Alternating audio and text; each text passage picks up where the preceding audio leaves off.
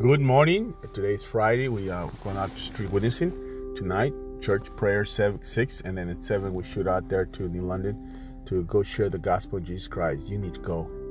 Stop just thinking about yourself. We got to tell other people that need Jesus. They need hope. Let's go tell them. To encourage you, James 4:7. So humble yourself before God. Resist the devil, and he will flee from you. You got to resist him. You submit to God first. Second, you flee. You resist. You have to resist. God bless you. Have a great day. We have, like I said, street witnessing tonight in New London. Saturday, one more day. Today, tomorrow, as we're praying, and Sunday is our last day. We come back to normal. We have soups on Sunday at the church, so hope you can make it. Right after church, we're going to eat together, fellowship, our first meal after. So you have a blessed day. I'm praying for you. Like I said, we got a Mexico trip in August, Mexico with a team.